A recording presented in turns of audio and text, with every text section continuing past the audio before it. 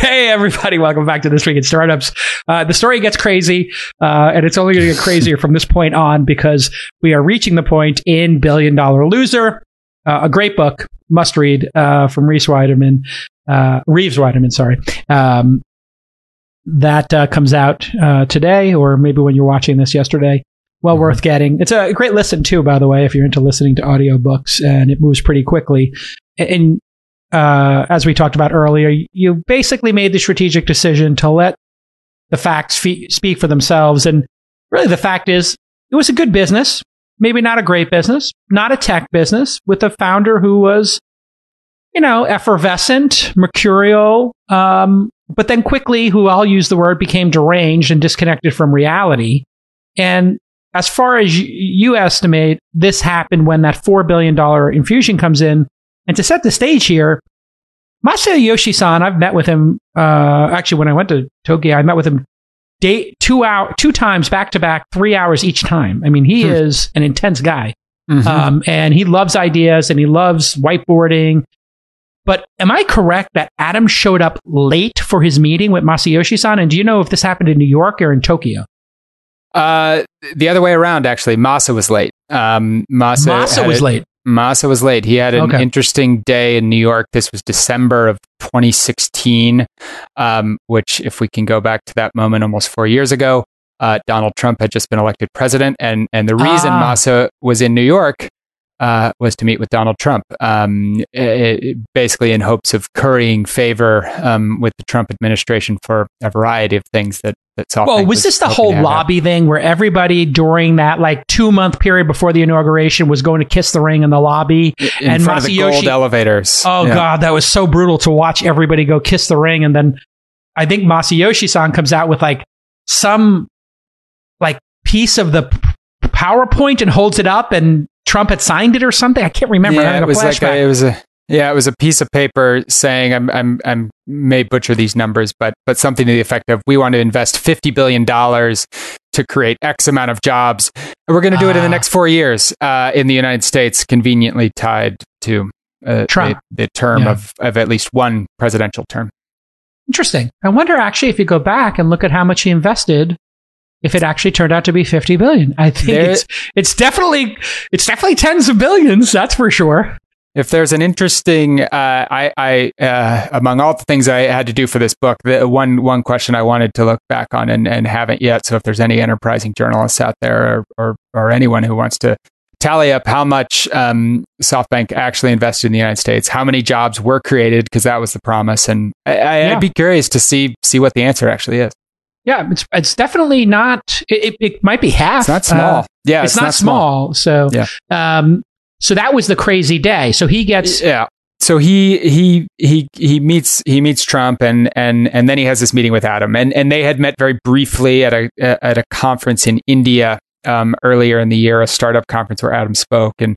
But this was really the first time that Masa had even been in a WeWork. He kind of knew about the business, but it wasn't something that SoftBank thought about. They were a tech company. The Vision Fund, which they had just started, was focused on artificial intelligence. It was not focused on real estate. And Masa came for this quick tour. Adam took him to WeWork's R&D lab to kind of show the techie side of the company. And these were things like a smart phone booth that, changed temperatures, or a desk that automatically went up and down. I mean, we're going back a couple of years. These were mild innovations, but this was not moving us toward the singularity or anything like that. Far from. I mean, come on, it's a little bit laughable that your technology is phone booth based and standing desk. I mean, I'm here at a standing desk. Having the standing desk stand when I get in front of it is not innovation at all. I mean, the truth is, I wouldn't say Adam was a Luddite, but he was not a tech-driven guy. He was a sales guy. He was a hype man. Yeah, it's actually sort of safe to say. I mean, he didn't really use a computer at all. Adam is dyslexic. He's pretty severely dyslexic, and it's something he's talked openly about. And so he's not the guy to sit there and send a bunch of emails. And so for better or worse, he was not your typical kind of tech CEO. He was the guy who was going to, and to his credit, I think, he figured out what he was good at. And what he was good at was getting in a room and pitching whatever he's pitching to a group of people.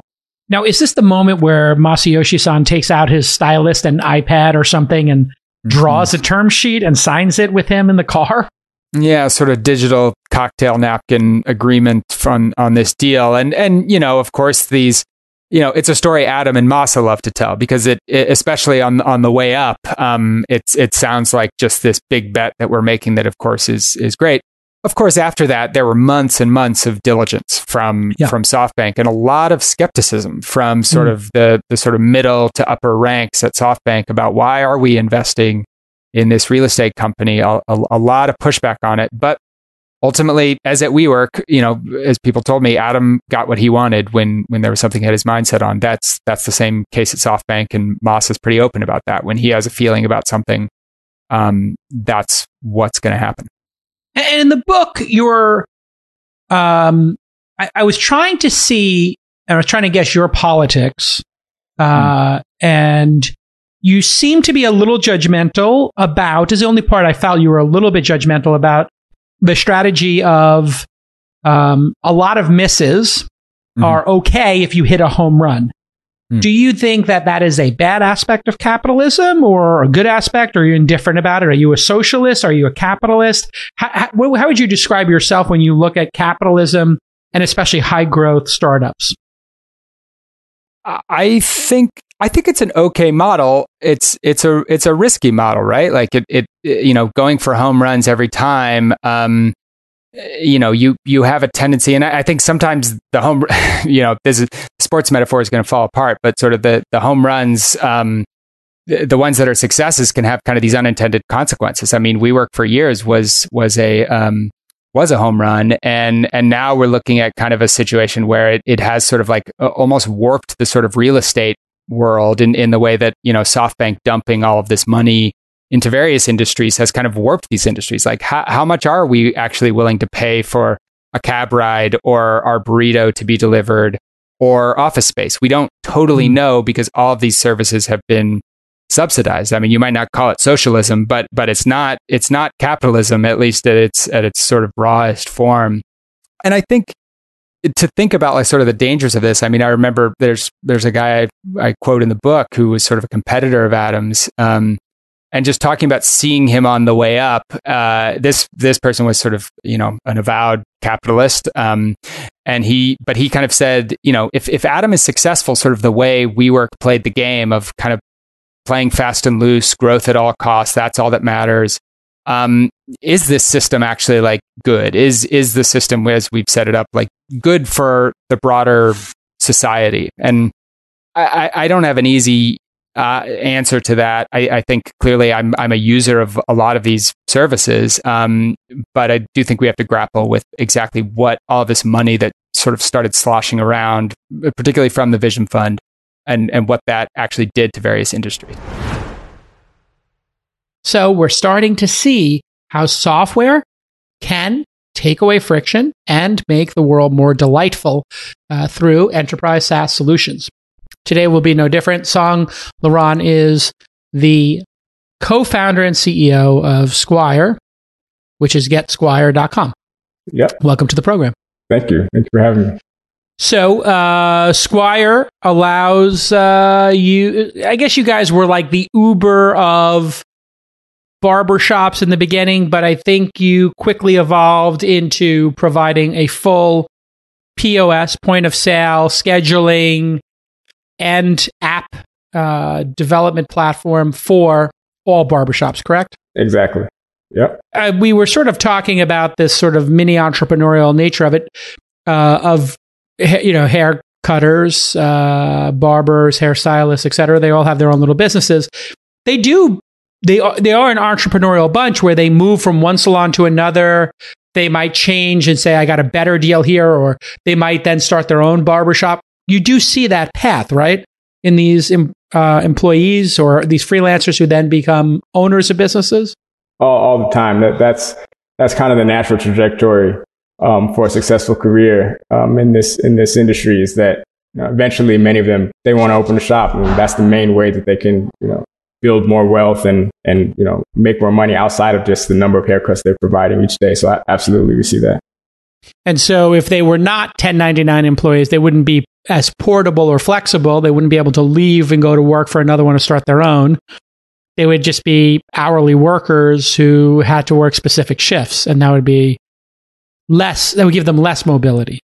It would give them probably less mobility. And also I think that's a type of model that could work for some barbershops that have the resources. But, like we said before, a barbershop is a pretty easy business to start. And the overhead and the amount of assets required is really low. And that's part of one of the appealing reasons of why there's so many shops and why it's interesting for these business owners.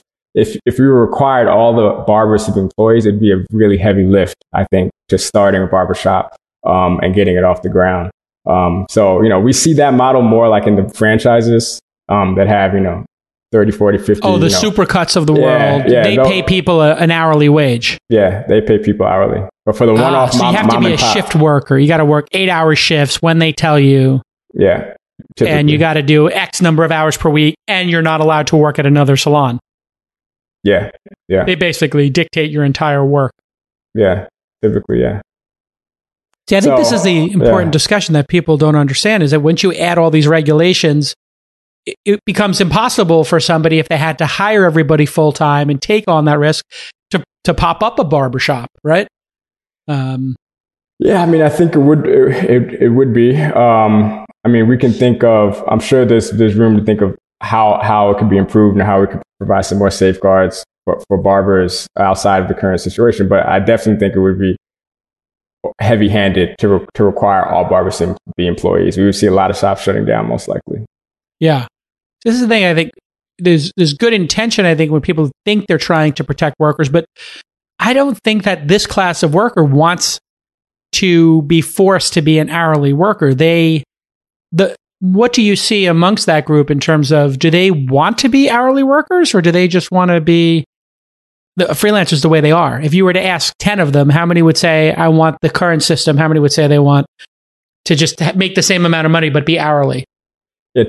To be fair, I haven't polled this, so I don't know for sure. But anecdotally, I would guess that they like the current system. They want to be able to charge, as much as possible, make as much as possible for the services they're providing, and have the kind of flexibility.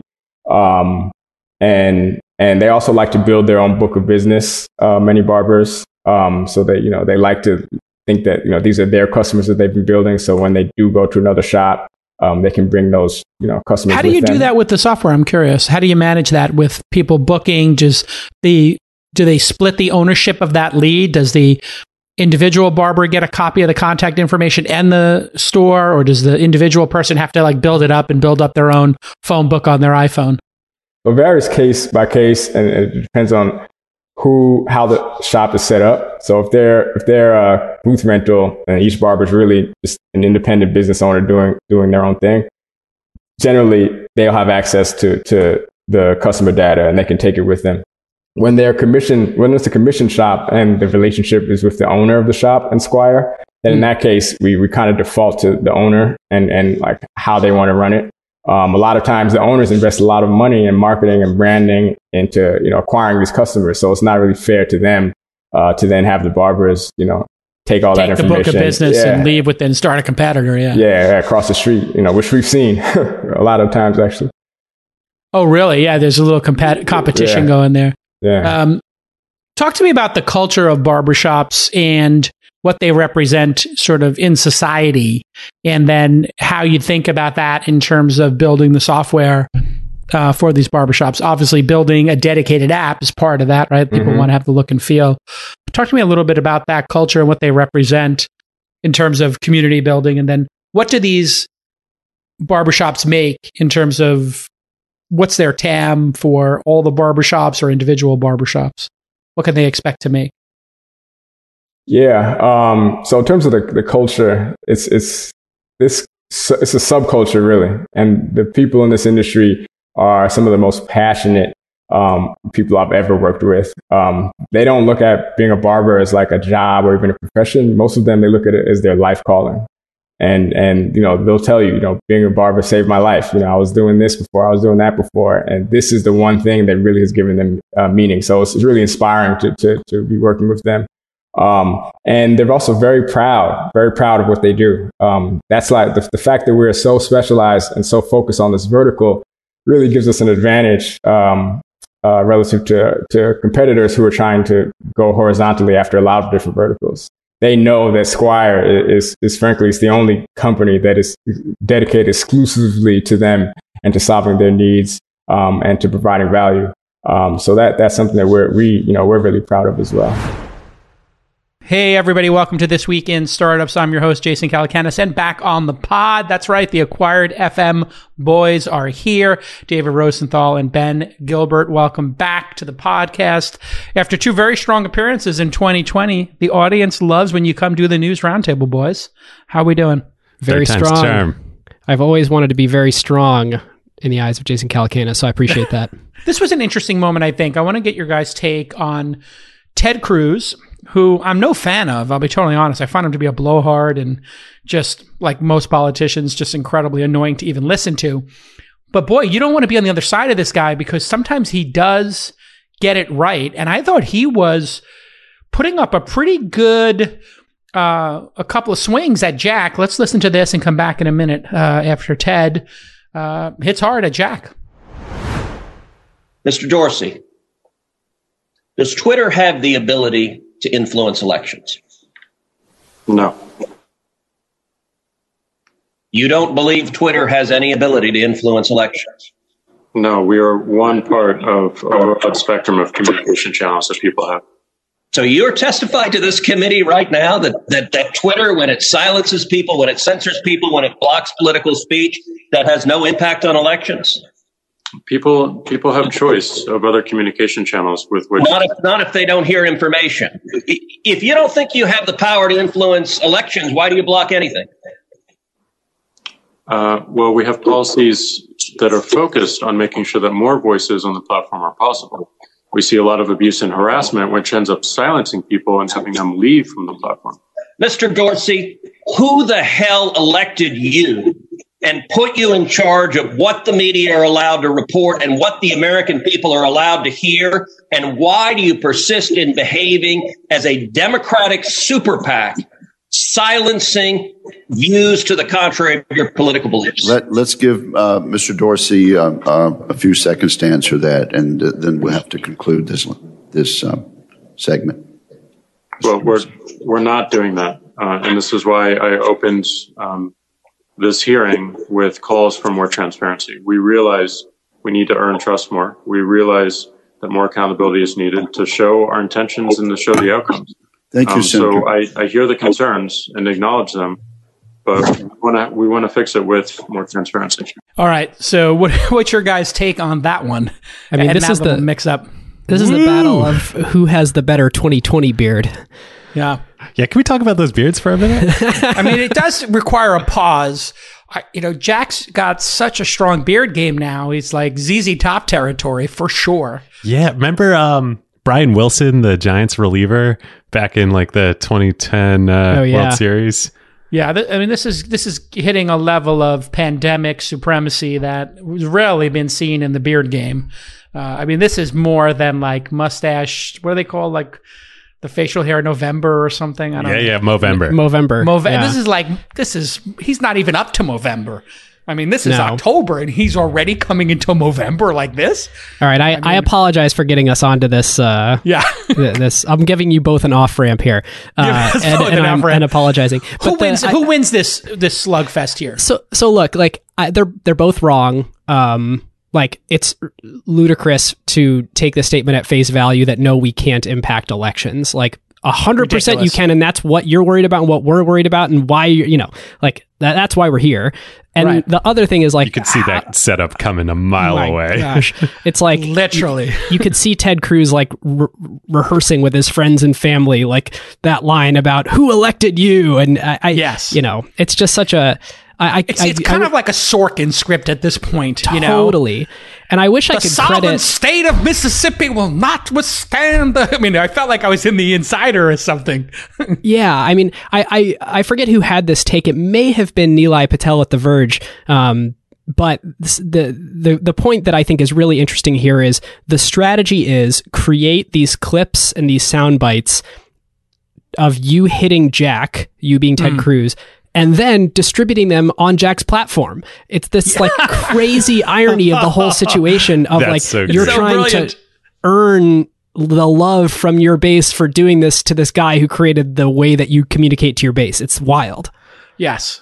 That is like an Inception type moment. AOC also incredibly good at this point of, setting people up for these, tweet clips. Yeah. The clip game. It's basically politics is coming up to these these hearings and how strong is your clip game. So I think we all agree that these platforms actually impact elections, which is why they're having this and why the Russians interfering and creating bot farms is a whole issue. So Jack loses that part of it. But then Jack kind of turns it on and says, hey, listen, we're here to help. We want to make it transparent. We're asking you for solutions. Did this kung fu move and flipping the energy here work, David, or not? Or does it not even matter? I mean, I think from like a politics standpoint, it just depends what your goal is. Like, no, I don't think it landed well in the moment here, but I mean, I think it gets back to what the goal is. Like, the goal here is clips for Ted Cruz. Like, I think the real question is like, what could consequences of all of this be for the platforms? Interestingly, I think, kind of along the lines I was saying earlier about Twitter trying to be orthogonal here, any consequences are probably good for Twitter, I think. Like, anything that weakens, as long as it also weakens Facebook and then opens up seams for Twitter. If it, on the other hand, if it just creates more opportunity for regulatory capture for Facebook, which actually, thinking about it now, that's probably the more likely outcome here, then that could be bad. So yeah, I don't know. I like the way they're saying, hey, what is your suggestion? Please, you give us clarity. Y'all are so smart.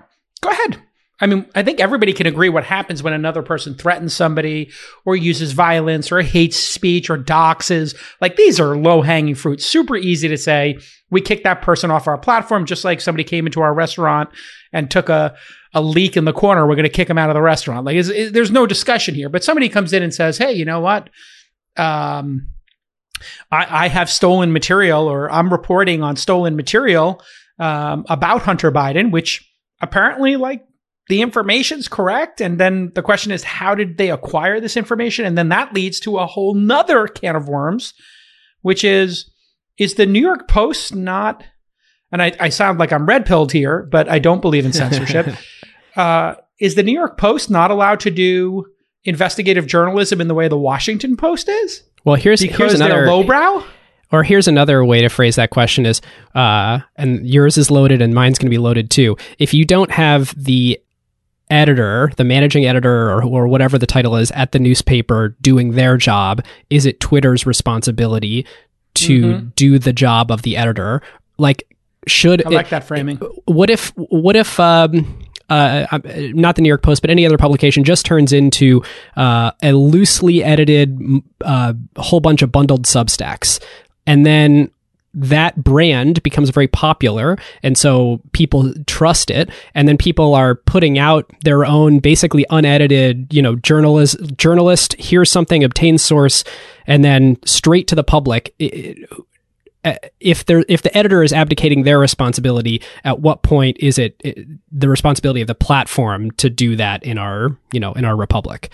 And like, that's the thorny issue. There's a value chain here of information to synthesizing it into content, editing content, and then doing distribution. And as long as all of the actors before distribution are doing the job as they have for the last few hundred years in our society, then it shouldn't be an issue. However, there's lots of business incentives to not do those jobs exactly to the same level of rigor that we used to. And therefore, it's putting pressure on the platforms to play that role in society. I think it's just an amazing point, Ben. You're basically saying, the Post is going to be like, hey, we'll just publish this, and then, you guys amplify it, and we get the benefit, we get the page views, everybody 100%. wins. The incentives are so misaligned in terms of truthiness. Like, if you want to get to the truth, really link baiting and amplification on these platforms is just a wicked combination. And listen, it takes two to tango.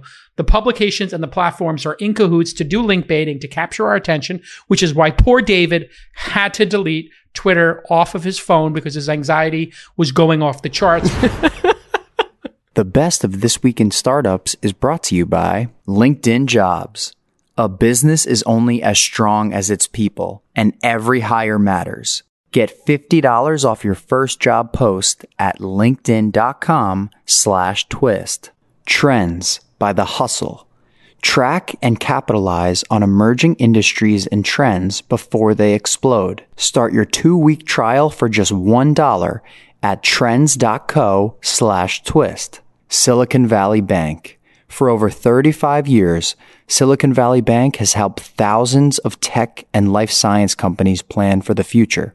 Learn more at svb.com/next. Silicon Valley Bank. Built for what's next.